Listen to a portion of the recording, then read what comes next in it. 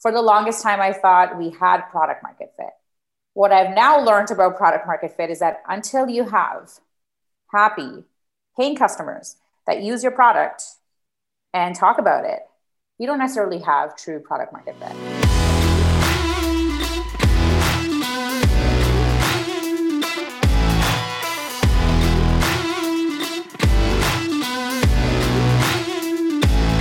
Humaira, welcome. I'm super excited about talking with you.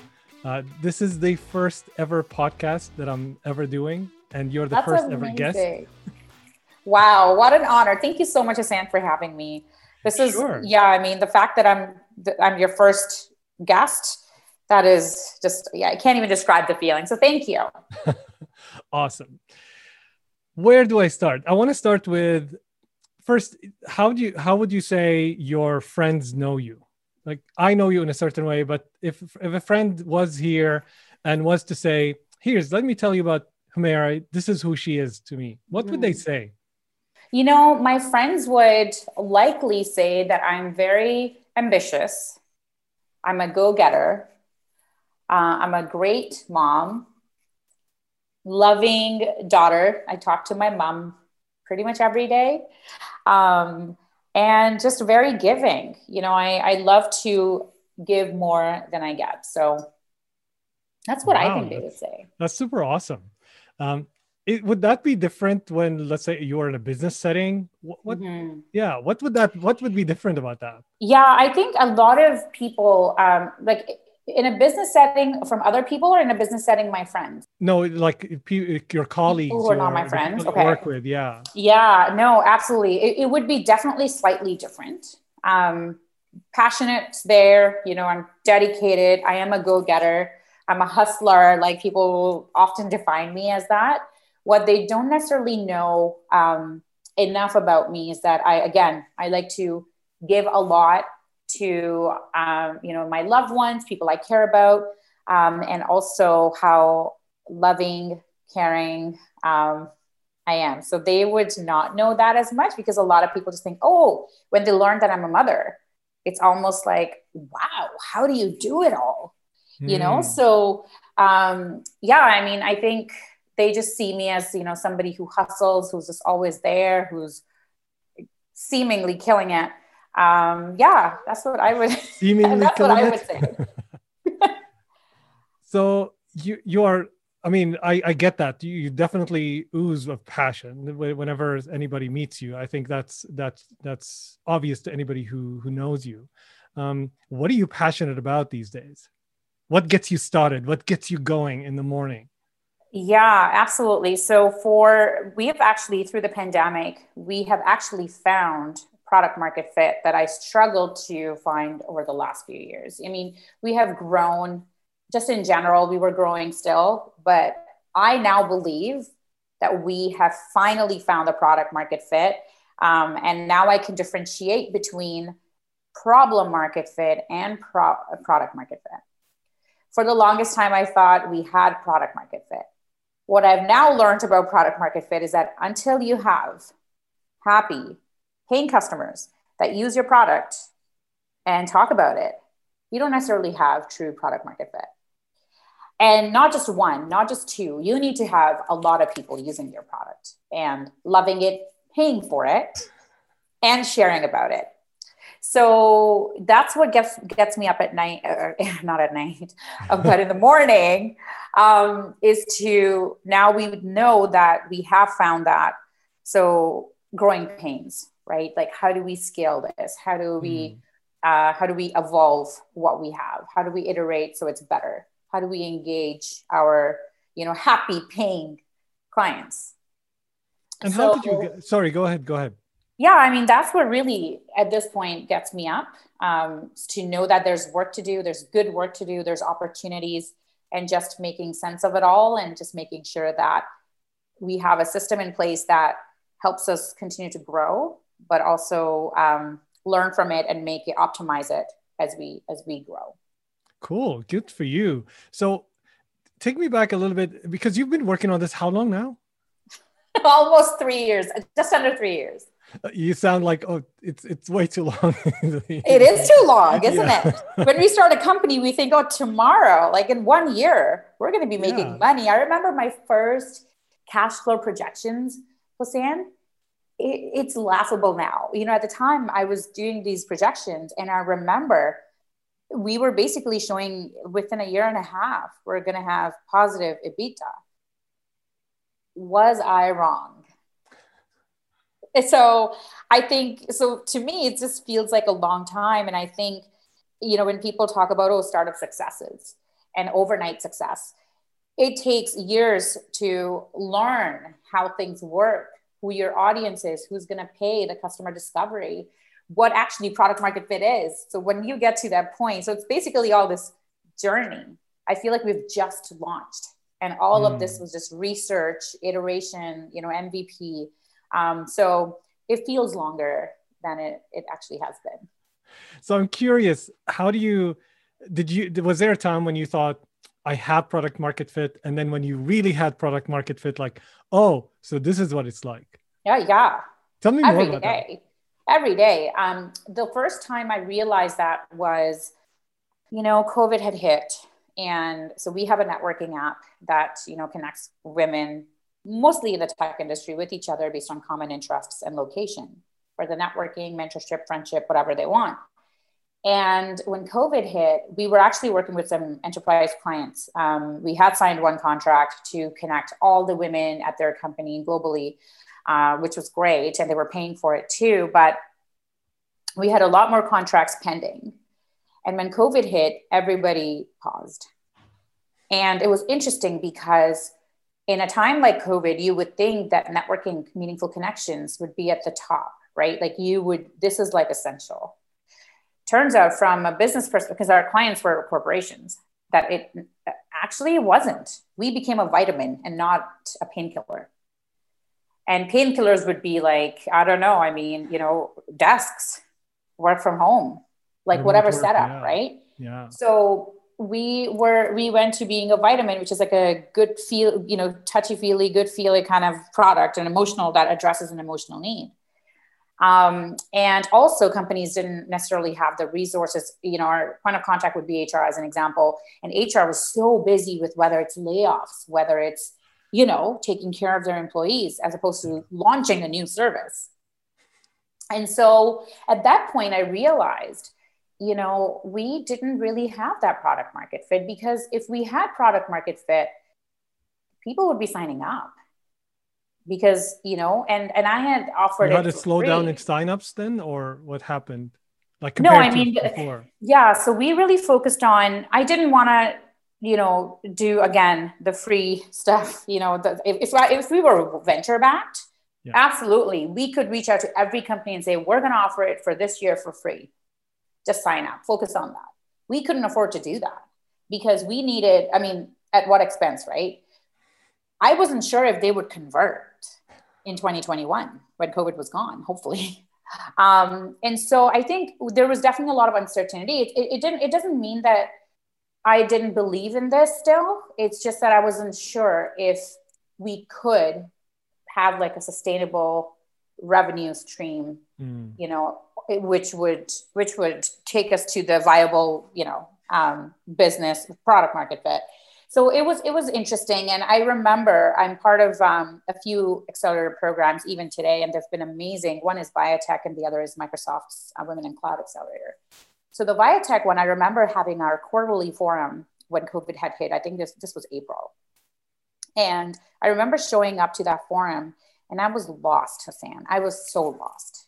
Because here I had a product that I had built, you know, for over 2 years, that would connect women with each other. And we had over 2,000, we still have, I'm talking like it's done, it's not done. We have over 2,000 women working in the tech industry on the app. But for me, it was like, how are we going to make money? Sure, I can go out and just make it all about like how we're solving this social isolation problem. You know, sure, it seems like there could be a market for it. Reach out to all these companies and say, look, we're going to give it for free. Just sign up, connect your people. But I just was so tired of the free model, especially if you're not venture backed. It wasn't sustainable for me. And I just was done, even though you would think that I would see an opportunity with COVID and just focus on signups. And a lot of people That's said very this, interesting. right? Like, just sign people up. They will, and then convert next year. And I was like, Yeah. and then who's going to be paying for their, the back end? It would be me. Without certainty that I'm going to make my money back, I am not willing to do this for free. Wow. So you had because 2 we years. still have costs, right? Yeah. So you have 2 years of working on this, and you have an opportunity here, but you still wanted it in a certain way. It sounds like you wanted it your way. I want to do it, but I want to do it this way. I don't want to like do it just I for wanted free. to see money, Hussein. What did you money. want to? What? But obviously, I mean, maybe I don't want to kind of guess here on your behalf. Yeah. It's not just about money. What did it mean for you to have people pay for it? Like, really mean to you? Was it Product validation? Market fit, right? Was it, yeah. Product market fit is to see, even if it was $1, would you, which I don't believe in $1, I mean, cover my cost, right? Because we have database costs. And I think we all become a bit delusional when we're building technology. There's a lot of costs that go into it, not just the developer cost. Because if you're onboarding thousands of people, we would need to be able to support it. We have built the technology so that it could scale, but it's just that with that comes costs. So who was going to be paying for that? It would be me. And based on what? The assumption that people would pay. I wanted to see some kind of revenue. And I think it was just to also validate to me that this could become a viable business opportunity. And this wasn't just a passion project. You wanted to go beyond the assumption. I wanted to go beyond what I'd been doing. And I know it's COVID. And a lot of people said, Humaira, it's COVID, everybody is like offering things for free. And I said, well, look at Zoom. Zoom is not offering it for free. They are sure they might give you a discount. They're actually making money off of it because we need it. So if this is something companies need, at what point do they convert? Sure, I'm happy to offer it for free, 6 months, whatever that is. But will you convert? Can we sign a contract where you say after 6 months, we will pay? So I think it was just that I just wanted to see other options. So at that point I was lost. I wasn't sure if that was because if I were committed to it, I would want to do it. And then, see if through to it where, yes, we offer for free. Yes, we onboard users for free, but do we convert after 6 months? Is it a year? And so I wasn't sure. I think I was just done with the free testing. So that's where I was at. So curious here, you had a lot of people, I would guess a lot of smart people around you advising you and telling you, hey, operate for free and all of that. And you're going against them. And you're saying you're lost also at the time. So a lot of probably kind of question marks about what's going to work, what's not going to work. Very curious about how do you deal with that? I work a lot with entrepreneurs, and I recommend to them that regardless of the advice that you're getting, you're still the CEO of the company. It's still like it lands with you. But how does it really feel? If you can kind of talk a little bit about that. Yeah, I mean, we have amazing people around us, and so lucky to be able to have that. I mean, one of the people that I work with, she's been a mentor advisor for at least a year with us, Alison Twiner. And I celebrate her every chance I get. She's now, she's former Facebook and Google executive. She's now an investor. She's national vice chair of Heart and Stroke. Amazing woman. And I remember having this conversation with her. And I said, Alison, this is what everybody's telling me. Because people were reaching out to me. They were like, wow, Humaira, good for you. Because now you can tap into this, social isolation piece. And I said, this is what everybody's saying. Yeah, totally, right? But in my heart, I didn't feel that was the right thing to do, because at the end of the day, I have bootstrapped my company. I am mindful of the cash flow. If I don't have that certainty that these people are going to convert, I am not willing to take another risk. Because what happened? Say like it's been a year after COVID, we offered it for free. Now we have 10,000 users. I'm still paying for them to use the product. Who is paying me? And if I don't feel comfortable, then, or not comfortable, I mean, there's no comfort in being an entrepreneur, but if I don't feel that there's an opportunity here, like a business opportunity here, then I'm not willing to go out there, spend that money. I mean, my time is money.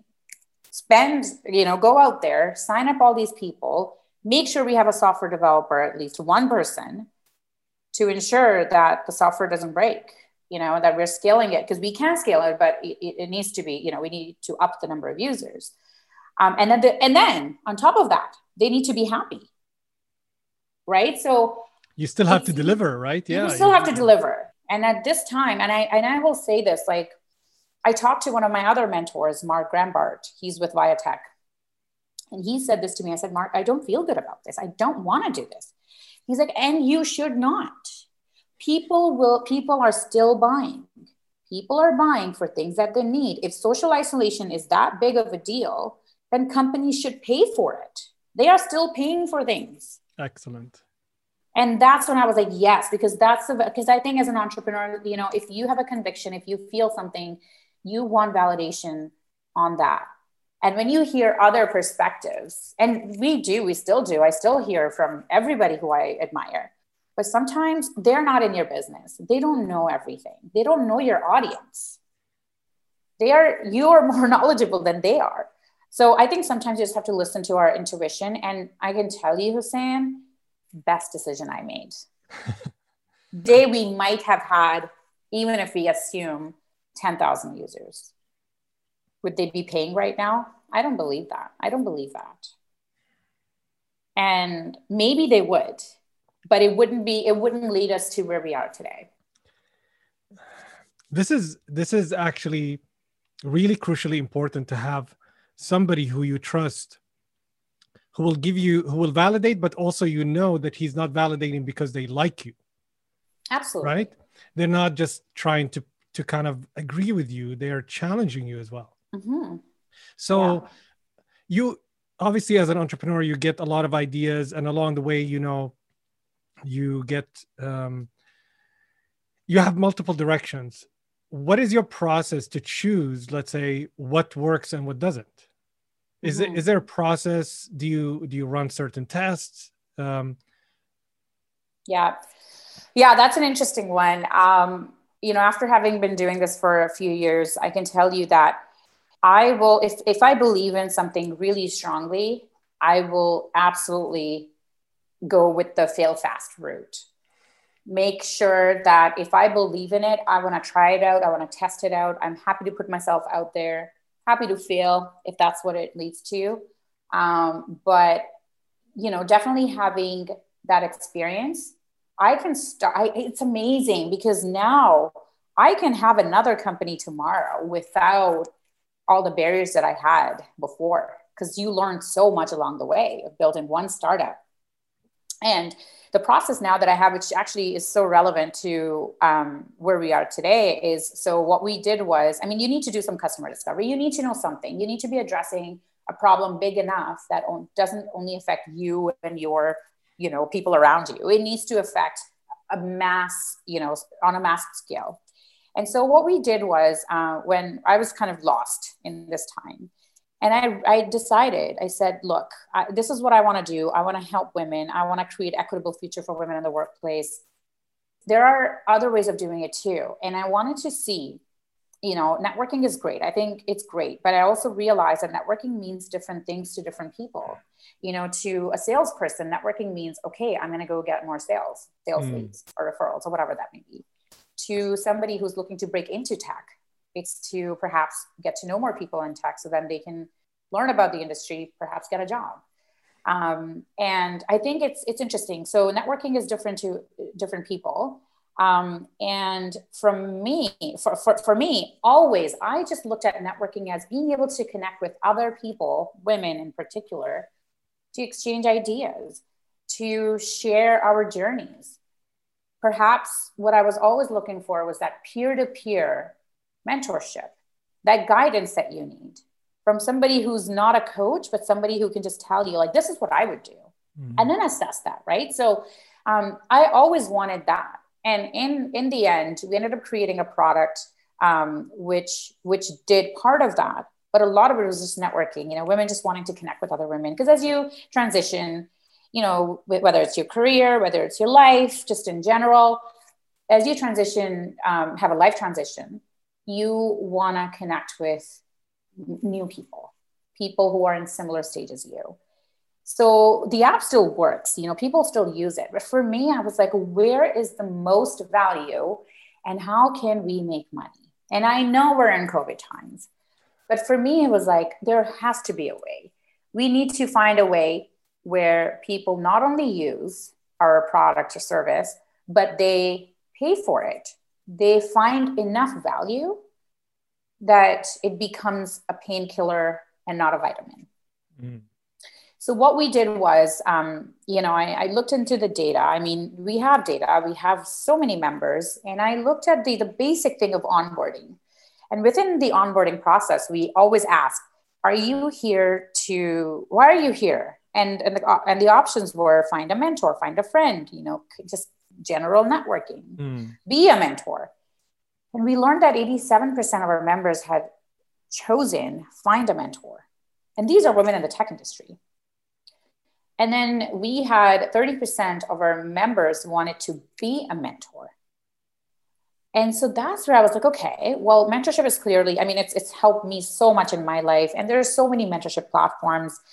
And I just thought about, okay, what would, and some women were getting that through our app. It was just self-serve. You decide what you want and you see matches relevant to you. And you can connect with someone and say, hey, Humaira, it sounds like you have a lot of experience in this area. Would you get coffee with me? So this kind of mentorship, right? But it's self-serve. And things that are self-serve don't necessarily have the same result as, unless you are, I don't know, like a Gmail or Google, right? I mean, so they would connect, they would find themselves. What do you mean self-serve? Is that they would find and they would ask for mentorship, and you exactly. It sounds like you're looking for a certain way to facilitate that even more add value. Okay. We wanted to facilitate that because what is the hard part of getting value from that mentorship? It's the hassle, right? It's like knowing that it's the right fit, knowing that my sessions will happen, that person will show up, whether it's a mentor or mentee, right? Yeah. Knowing that there is some kind of growth tracking. But yes, am I learning? Am I getting the guidance? Or is it just another coffee that nothing comes out of, right? Yeah. So we wanted to see, so this is where I thought, okay, what if, and I never wanted to do this, and we should never say never, because I remember talking to somebody last year and they said, why don't you do manual mentorship and just see if there's value? Will people pay for it? Why don't you just provide this as a service, because you have connections, you can do it. And I was like, I didn't build a technology company to do stuff manually. And I think this is where we get it, in our heads, and we just want to be this tech company. So what we actually ended up doing, I hired an intern over the summer. She had wanted to work with me for a year. And I was like, you know what? You still want to work? Great. A lot of subsidies had opened up. I hired her and I said, look, I want to see if we could actually do mentorship. It will be facilitated. It will be a fully managed service at this time. And what we're going to do is we're going to pre-screen both the mentor and mentees. We're going to find the right match based on different criteria, which is our secret sauce. I mean, it's not a big secret. It's just really based on your vibe, your energy, personality, and the areas of growth that you're looking for or guidance in.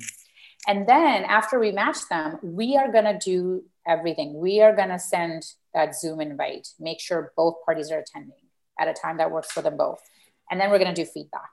Because we want to learn, like, is your growth on track? Did you talk about the topic that you initially set out to talk about? What did you learn? Yeah. And I mean, it sounds, now that I look back, it sounds like a lot. Stan, in 1 month, we put together this program. I reached out to a couple of companies that I had already worked with, the networking side. And I said, look, give us just a few women per company, whoever wants to volunteer to participate in this program. And we're going to do everything. The only catch was after this first month, if this is successful and they want to continue, you will pay as an employer for your staff. And they said, sure, absolutely. And I think with COVID, it accelerated a little bit more because companies are looking for employee engagement. And especially with women, it has affected women disproportionately.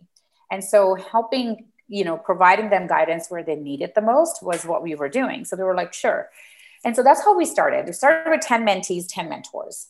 And we did everything, pre-screen, got those intro calls, like, what are you looking for? And basically Zoom calls, right?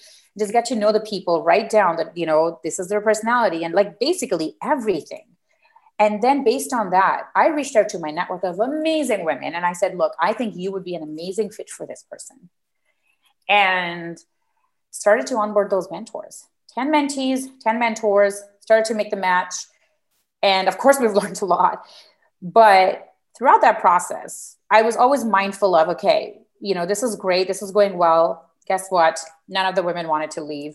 Employers had to pay. And we started at $35. We're like, okay, let's do $35 US a month. So that's cheap, right?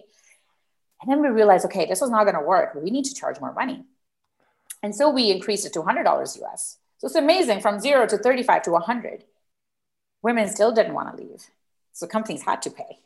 And then from there, they had to expand, because they cannot be offering this to just a select group of people. So then they started to offer it and expand it.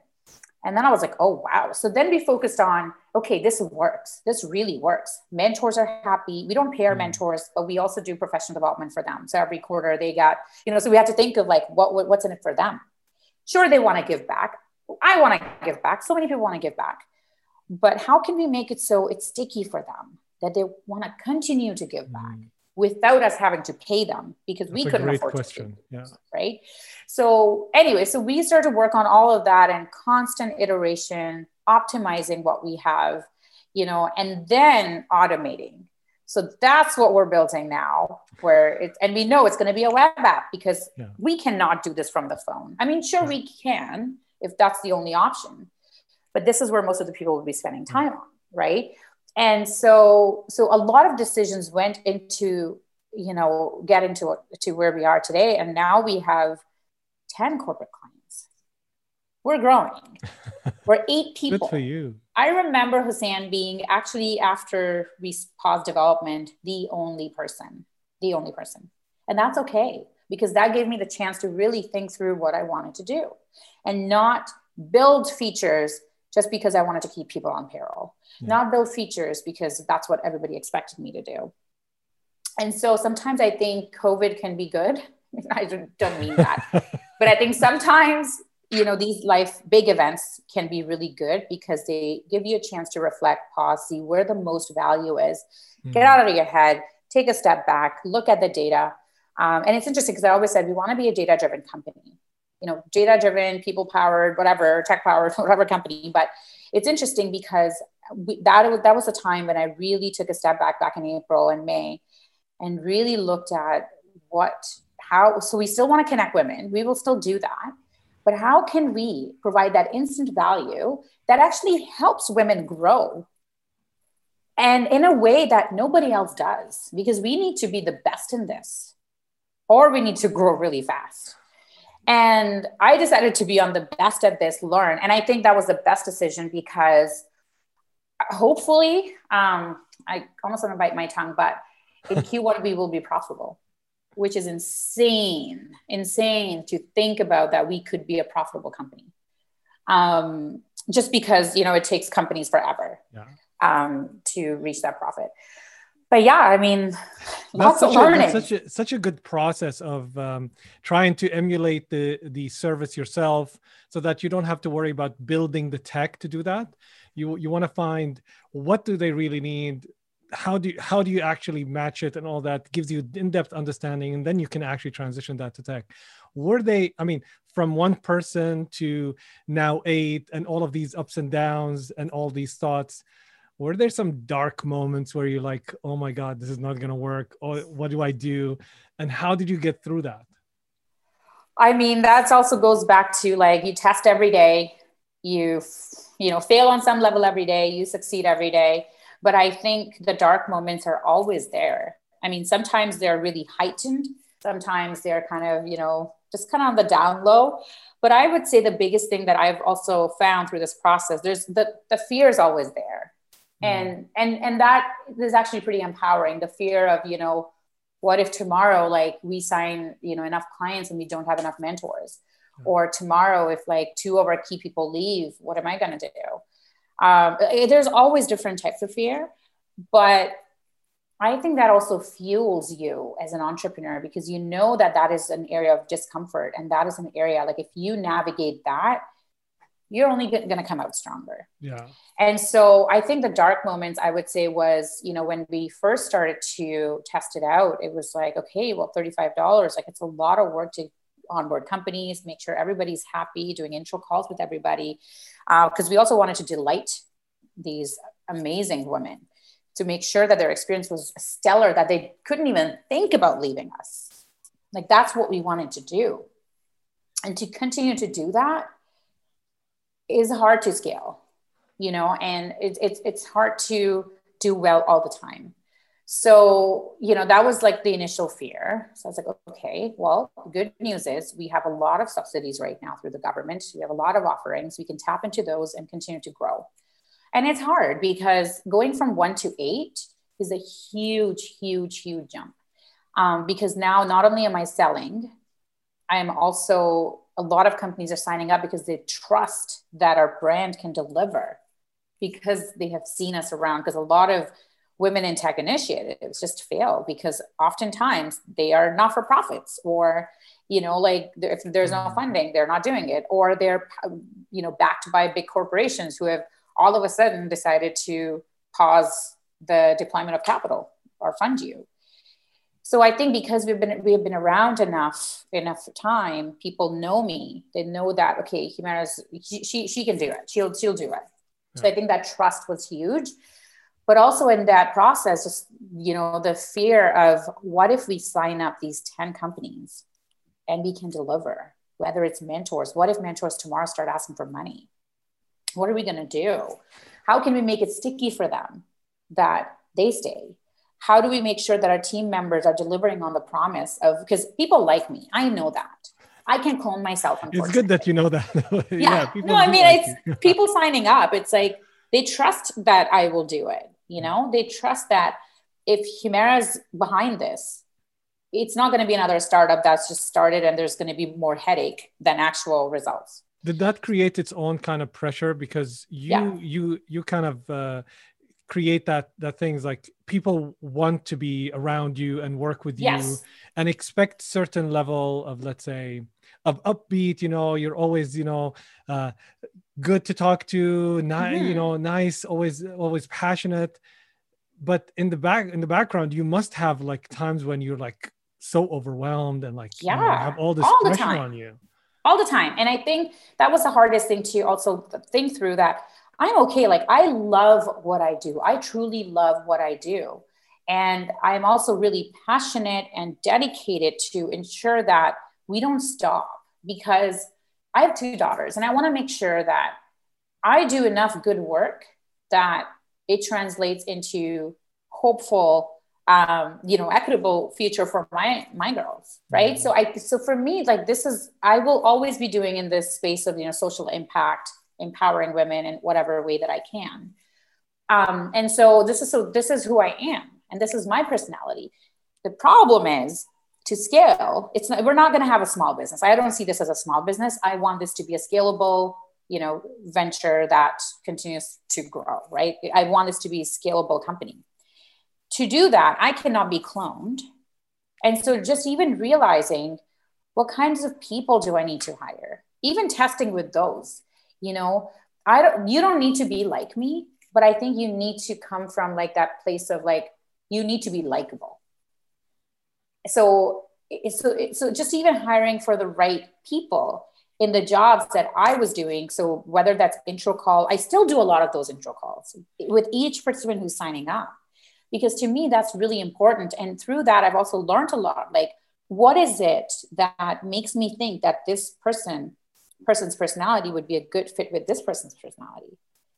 So documenting everything, making sure that it's a process-led growth, product-led growth, and not Humaira-led growth, because we can only do this for so long or so far. So I think those have been my fears, but also then trusting the team members, learning to let go, making mistakes along the way. And I can tell you, even today, I get on a call, I will close that deal, but my people may not at this time. So training them, investing in their training. And of course, the fear is then they will go. People people join startups, they learn, and then they go. Yeah. But anyway, so I think there's been a lot of fears along the way, but my biggest fear is not being able to deliver in the way that, that actually helps women advance, that helps companies see the ROI, because we basically promise employee engagement. We promise their growth. And it just, again, there's so many moving pieces to this. It's, delighting not just the people who are funding, but also people who are going through it. Also our mentors who are providing that guidance. Also making sure that the process is so optimized, it runs like this well-oiled machine. And if we break it at some point, we learn what breaks it. So I think there's just so much, and that is what keeps me up. And also, being mindful of our growth, not grow too fast, like not sign up, say 100 companies without mentors. And it's like, essentially it's become a double-sided marketplace. Yeah. So I'm hearing from you that even though it's a tech company, it is a people's business. Mm-hmm. It's all about who you choose, how you treat people, the kind of people you onboard first. The tech powers all of that, but it doesn't overpower it. No. And I don't think we can ever be because I've looked around, because now we're in this mentorship space, and I've looked around what kind of mentorship platforms are out there, because they were never a competition for us. Even though we were connecting, it was a different type of connection. It was more networking, self-serve, whatever. Now our competition landscape has changed completely. We now look at Mentor Cloud, we look at Torch, we look at Plato. Like, we look at all these companies because they offer mentorship. We look at what do they do really well and where do they not do well. Can they keep their people, like people as in their clients, can they retain them? And if yes, what is it that is making them retain them? So, just having a new competitive landscape has been actually really, I've actually loved it. I feel like we have a new startup within a startup, and which it kind of is, but it's interesting because we want to also, when people say, oh, find your, like where you are in that matrix. It's very easy for us to actually see that now. And it's pretty empowering to be able to say, yes, this is where we belong. This is what nobody does. And I think, which is why I always say we're never, I shouldn't say never, but I don't see us being that, 100% powered by tech, that low touch company. I don't think we will be that, because what we're providing is this guidance in male dominated industries. We will always need that, some kind of human touch to it, because it's a personal thing. Guidance is personal. Mentorship is personal. It affects people personally and professionally too, but still. So I think I see us being more on even as we continue to scale, there's a lot of things that we're looking at, even building. They're going to take a lot of the intro call out. We might do just little videos like answering certain questions, just show a personality. We can scale a lot of that, but I constantly think of us as a company that will always have that human touch. So we won't be like a Twilio or, whatever, that's super, you just sign up, everything is automated, right? Like, we will always have that human touch, which I'm okay with.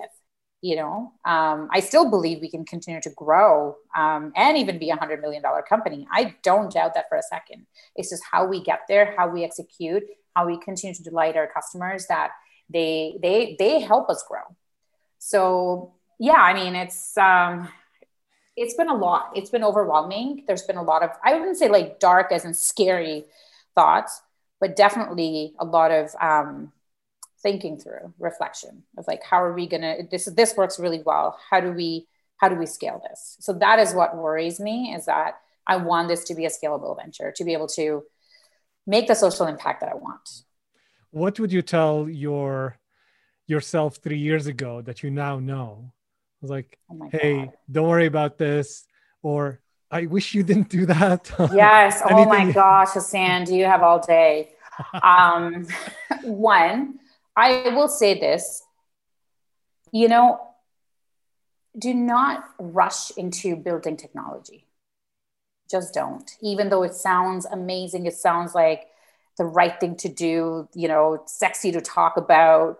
This is what we have. Our technology does this. This is our back end. This is the infrastructure. It's all crap if you don't make money. Okay. For me, what I would do differently, of course, it's hard because I have learned through my journey what I know now. So it's hard to say, but if I had this knowledge, I would just do it, a lot of things manually. I mean, sure, networking would be hard, but I could create a Facebook group.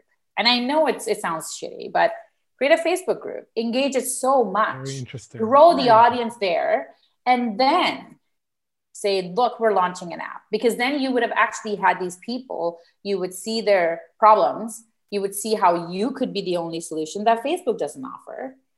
And so I think doing that homework, doing the hard stuff, get out there, sell what you have, sell what you can, see if this provides value, and then go from there. I think a lot of companies make that mistake of just, okay, we have this idea, let's build technology. And how do we build it? We look around, we look at, oh, Facebook does this, competitive landscape, this is what they have, this is what we have, what do we want to have? So it's a lot of times derived by what's already out there. And you're not solving the problem. You have a problem market fit, which would be any tech company, even if it started today. We all have a problem market fit because there's a problem we want to address. But we don't have a product market fit until you have paying customers that continue to pay you. You have monthly, depending on your business model. Like for us, it's like monthly recurring revenue. For us, retention is important. For us, referrals are important. Until you have that technology or service, whatever you want to call it, to which people not only use, they pay for, they talk about it, and it actually helps them and makes them better than they were before your solution. So that's what I would tell myself. A lot of lessons learned there. I'm very curious about a couple of things. Number one, how is it different when building technology to help women in the workplace, and what can somebody like learn about that and know about that is different than, let's say, for other people, for the rest of us who like, oh, building technology for everyone. Is there some differences, and what do those women kind of need? Because I remember you talking about that. The reason it's stuck in my mind, we talked about that, and there are all these kind of systems to help people at the workplace, but women still needed something different. And I remember you talking about that. So can you speak to that a little bit? It's absolutely evolved since our last conversation, probably. But I would say that a lot of times technology is built by men trying to solve problems for everybody. You're not everybody. You're coming from your own perspective. You're coming from your own experiences. You're coming from experiences of, like, even today, if we think about like all these huge successes, technology successes, they're built by men. And how can they solve a problem of a demographic that they don't even relate with? So I think, and this is a systems problem, I think because we don't have as many people building products and services for people like them, I think now that's changing, which is great, but you don't even know the pain. If you don't know the pain, how can you build something that will help address that pain? So I think definitely and actually, if you look at the numbers, it's actually worse than it was. I mean, 20,000 women have dropped out of the workforce since COVID in Canada, and 40,000 men have joined the workforce. And I'm sure there's further details there, but I can attest to that. Our challenges are different. So maybe a company thinks, as an example, that what Humaira needs right now is, a COO, which I would love, by the way. A COO, as an example, a lot of people external to me would say, oh, if you had a COO, you wouldn't be doing everything. What Humaira actually needs right now is nanny care. Maybe somebody to come clean my house every day. I have OCD, so it's like, for me, like, I need tidy space. So good news, my office is my space where it's like the door's locked, everything's tidy, I'm good to go. So it's like, I need those things. So this is just an example, right? What you may think my needs might be slightly different than what I actually need. So if companies think, if I work at a company that, Humaira, she doesn't speak as well, maybe she needs public speaking training. Maybe the problem is that I don't feel comfortable around all the people because nobody looks like me. And I always doubt myself that even if I get all this training, it's not coming from within. I've learned how to speak. So there's the tips or the structure, whatever that may be. But until I feel, really confident in this setting, I am not going to be able to deliver to my fullest potential. So I think there's definitely that lived shared experiences that a lot of people who build technology don't necessarily have. And you can do a really good job if you actually have had that pain that a lot of other people feel, and you build technology for that. So for us, it's really, personality is extremely important. That's part of our matching. You know, it's not just, oh, I think I want mentorship from Hussein because he's done this before. Like, no, what makes Hussein unique? You know, so that's kind of what I would say. Very interesting. I remember working on a team, an events team, and just a simple example of when chosen the speakers that are there. And I looked at the speakers like, oh, we have a great set of speakers. And then the women on the team, they said, we have no women on the speakers. And it didn't even occur to me. Yeah. So it's things like that it's not, some people kind of think it's like, oh, it's because, you know, you're a man. No, it's just sometimes that we don't think about it. Like you're saying, some people think of in a certain perspective, what do you need for your work? You need that position, the COO. Whereas you're looking at the totality of your life and what you're missing in your life. So I think, we benefit a lot from having a different perspective, and that's very interesting. Yeah. The second thing I want to ask you about is you started, I think, was it last year or the year before it, you started doing these videos. And I want to ask you about that because it sounded like you wanted to connect with people about your journey, what you're doing. I think you're still doing that. Yeah. How is that going? What came to your mind to kind of think, you know, to start doing that? How did the idea come about? And I mean, you're someone who's comfortable with people, but how did it start doing video, and where is it right now? Oh my gosh, yes, that's such a great question, Sam, because I get asked this a lot because people say, oh, I don't know how you do it. Like, because I always say, get there, get out there, get on LinkedIn, do the videos. And they always say, well, it's easy for you. And let me tell you, it was not easy for me when I started. I remember my first video, honestly, was like my phone, like down here, the worst angle. And I did like 5 or 6 takes. And I was like, okay, fine, I'm exhausted. I'm done. This is what I'm putting out, and I'm going to see what happens. So I would say that, I mean, for one, I do different types of videos. I always want to see also like, how am I bringing value? So always thinking of, okay, is this the content that I want to see? Is this the content that others want to see? You know, is this going to help them be better than they were before? Or is it just me out there rambling? Sometimes I do that too. But I really think I think it's the intention. Like, what's the goal with these videos? For me, I started doing videos actually on LinkedIn, especially in I believe that's when I started Locelle. I was like, I'm going to be mindful. And it started with somebody I met at an event at Biotech. Her name is, oh gosh, I forget. Oh, she's amazing. Anyway, I'll probably remember it later. But this woman came up to me, and I was like, when I was starting Locale, I was like, you know what? I need to maybe hire influencers. Maybe, you know, they need to talk about Locale because they have following. And I remember she looked at me, Hassan, and she said, you are the influencer. And I was like, what? I was like, me? Like, no way. And she said, because I've seen you talk. We were, again, as part of this like Tech Accelerator intro meeting. And she said, there's a reason why you're building this. That needs to be shown. You need to talk about your story because it's your credibility. You have an amazing story. You came from Pakistan. You have a software engineering background. Like, you need to talk. You are the influencer. You are who I want to hear from. And I remember that. And I was like, but I don't have the confidence. I could barely speak, Hussein. I remember it would give me shivers. Just even going up and talking about what I was doing, I felt like I didn't belong, and it was hard. And I believe even today, I'm the only woman in the Biotech Accelerator. So just even thinking like, I don't belong here. And I remember what she said really stayed with me. And I thought, okay, if I want to be the influencer, then I need to get out there. I need to put myself out there. And if I want Locale to grow, I need to be able to share my story and my vision. Otherwise, nobody's going to believe in it, because I'm not this huge like Silicon Valley, born with a silver spoon person. So that was the motivation behind it. So I would always credit it to her.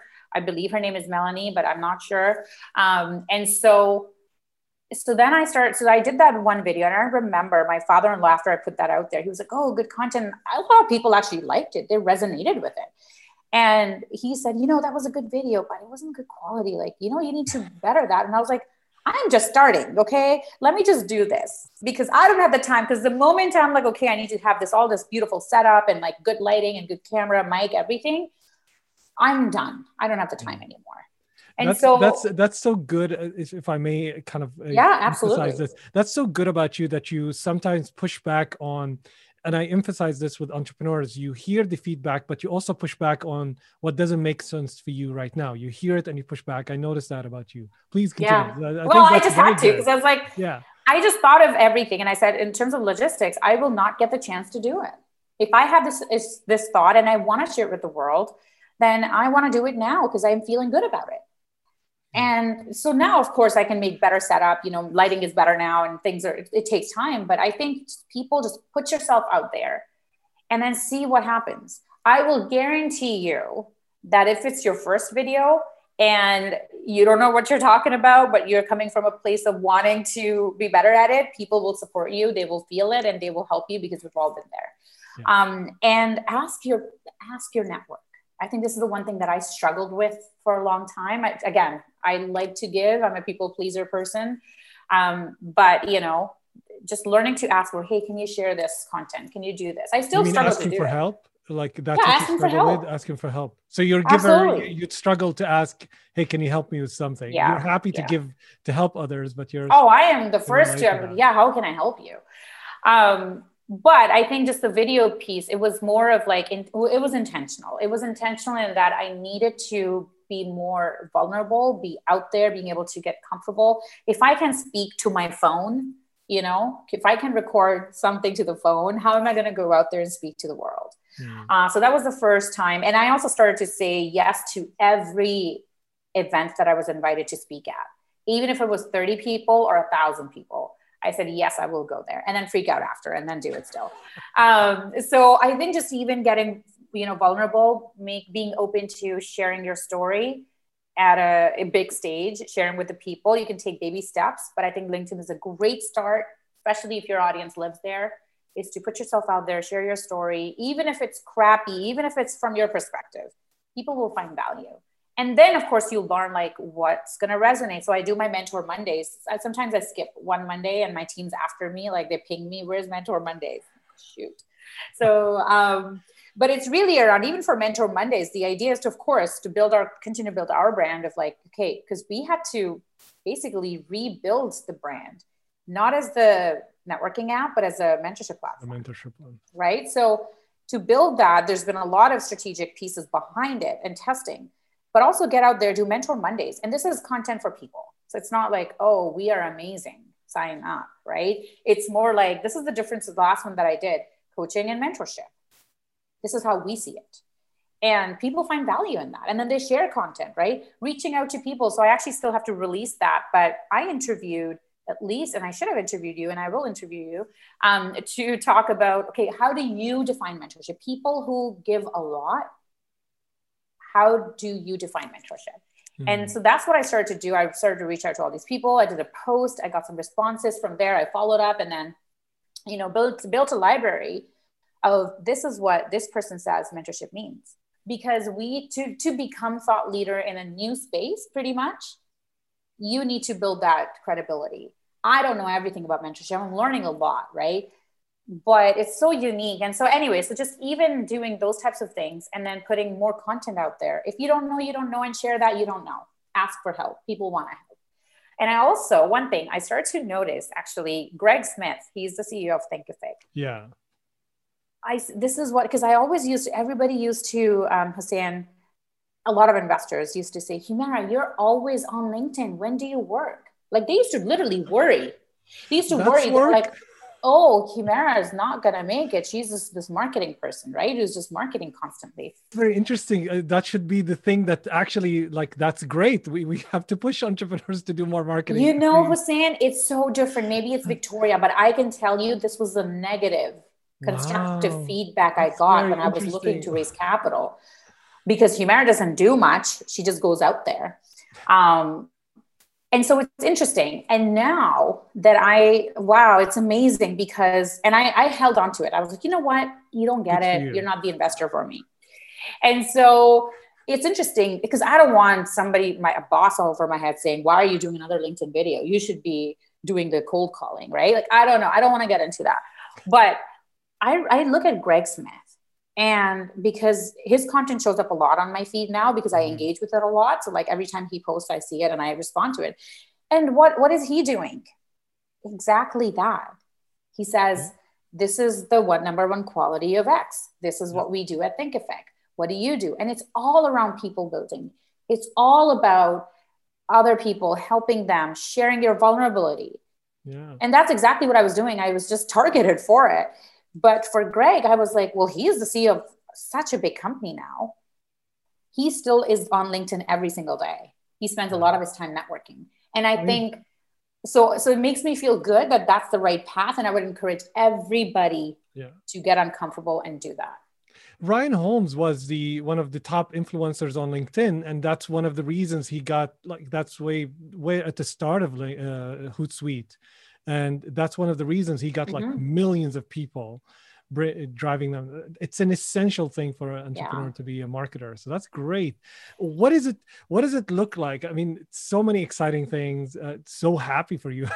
Thank you. Me too. Having I'm sure you are, having kind of interacted with you at many different points in that growth, and having being able to witness a little bit of that journey. So really, really lucky to have that and see the difference. What is next? What are the big kind of mountains you're climbing and the horizons you're after? And how can people help you? What help do you need? Yeah, I mean, for us, it's been such a journey. And I think it's amazing because I remember, Hussein, every year prior to this year, of course, I wouldn't take time off. I was still so stressed out. Like, how am I going to fund the next year? Like, what am I going to do? I'm still a bootstrap, right? And it's hard. It's really hard. And I haven't taken a salary in 3 years. But now is the time. So I think 2021 is when I get paid. But it's interesting because every year it was just like, what's next? What's going to be next year? And every year I had this optimism that this was going to be my year. And this is when we're going to actually make money. And so this year, now we actually have real numbers. Like one of the people that I started working with Locelle, he's no longer with us, our co-founder. He would always say, like, Humaira, you should be an Excel whiz. You should always be looking at sheets. And I was like, we don't have anything. It's all smoke and mirrors. And it was, right? It's smoke and mirrors until you actually have real numbers, real sales, real churn, real, like, any number. And now that we do, I really want to, sure, we still want to have those projections. We want to have those ambitious goals, but now we have something to work with.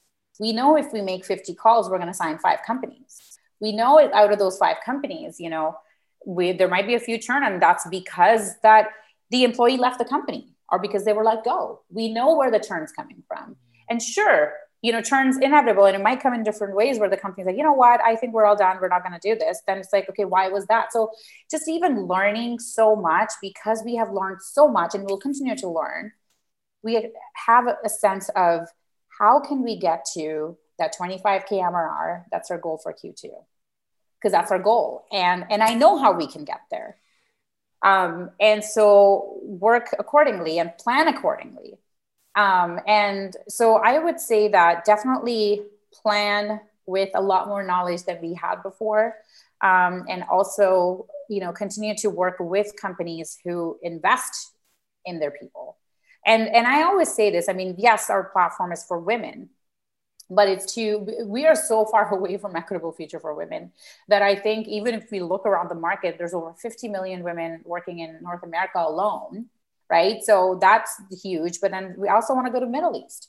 Totally. Because it's a challenge everywhere. Yeah. So I think this market alone is big enough that I don't need to worry about men and, all sorts of things. And it doesn't mean technology can scale. Like once we take on that market, it'll be a lot easier for us to, because we do the matching, like our system does the matching and we do the matching. We don't have to worry about liability issues where networking had, where it's like, it could be harassment. It could be used for dating. It could just turn into something else. Whereas this way, it's really intentional, and our team does it, and it would be our technology doing it. So, I think it's just really for next year. I'm going to take year by year and not be like, in the next 5 years, this is what we're going to do, because guess what? It doesn't happen. So next year, we're really going to double down on what works really well. This year, we have tested a lot. We're even doing some paid acquisition to see if that works, and just really, because so far it's been organic.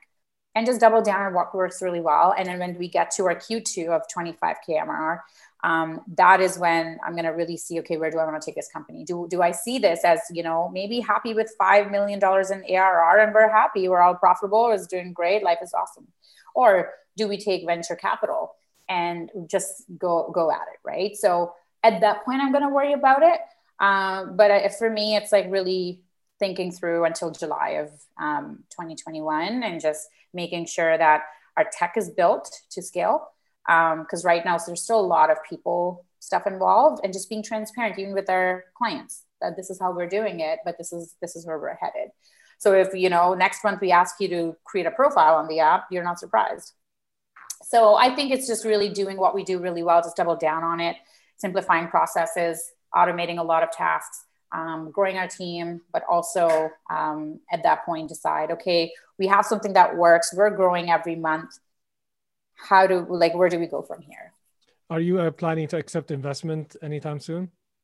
Soon, I mean, it depends on soon, right? So we've been actually introduced to a lot of investors through Microsoft Accelerator, which has been amazing. I mean, a lot of Seattle, Oregon, Portland-based investors, and they invest in pre-seed seed companies, and we would be looking at seed capital if we were to raise.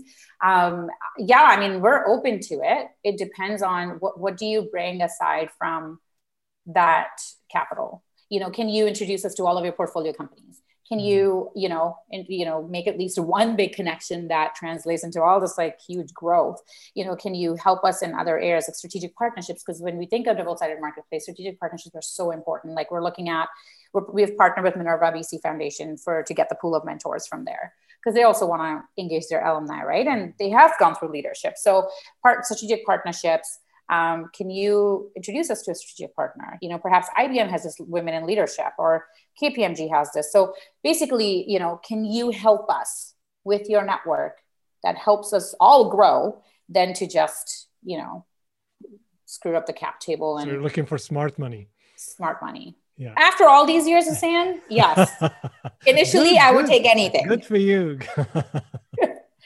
Yeah. I love that. Humaira, as expected, a brilliant conversation. I really, really enjoyed every minute of it, and a lot of learning. And I can probably talk to you forever. And I'm sure that you'd have even more to share. Really looking forward to see how your journey grows.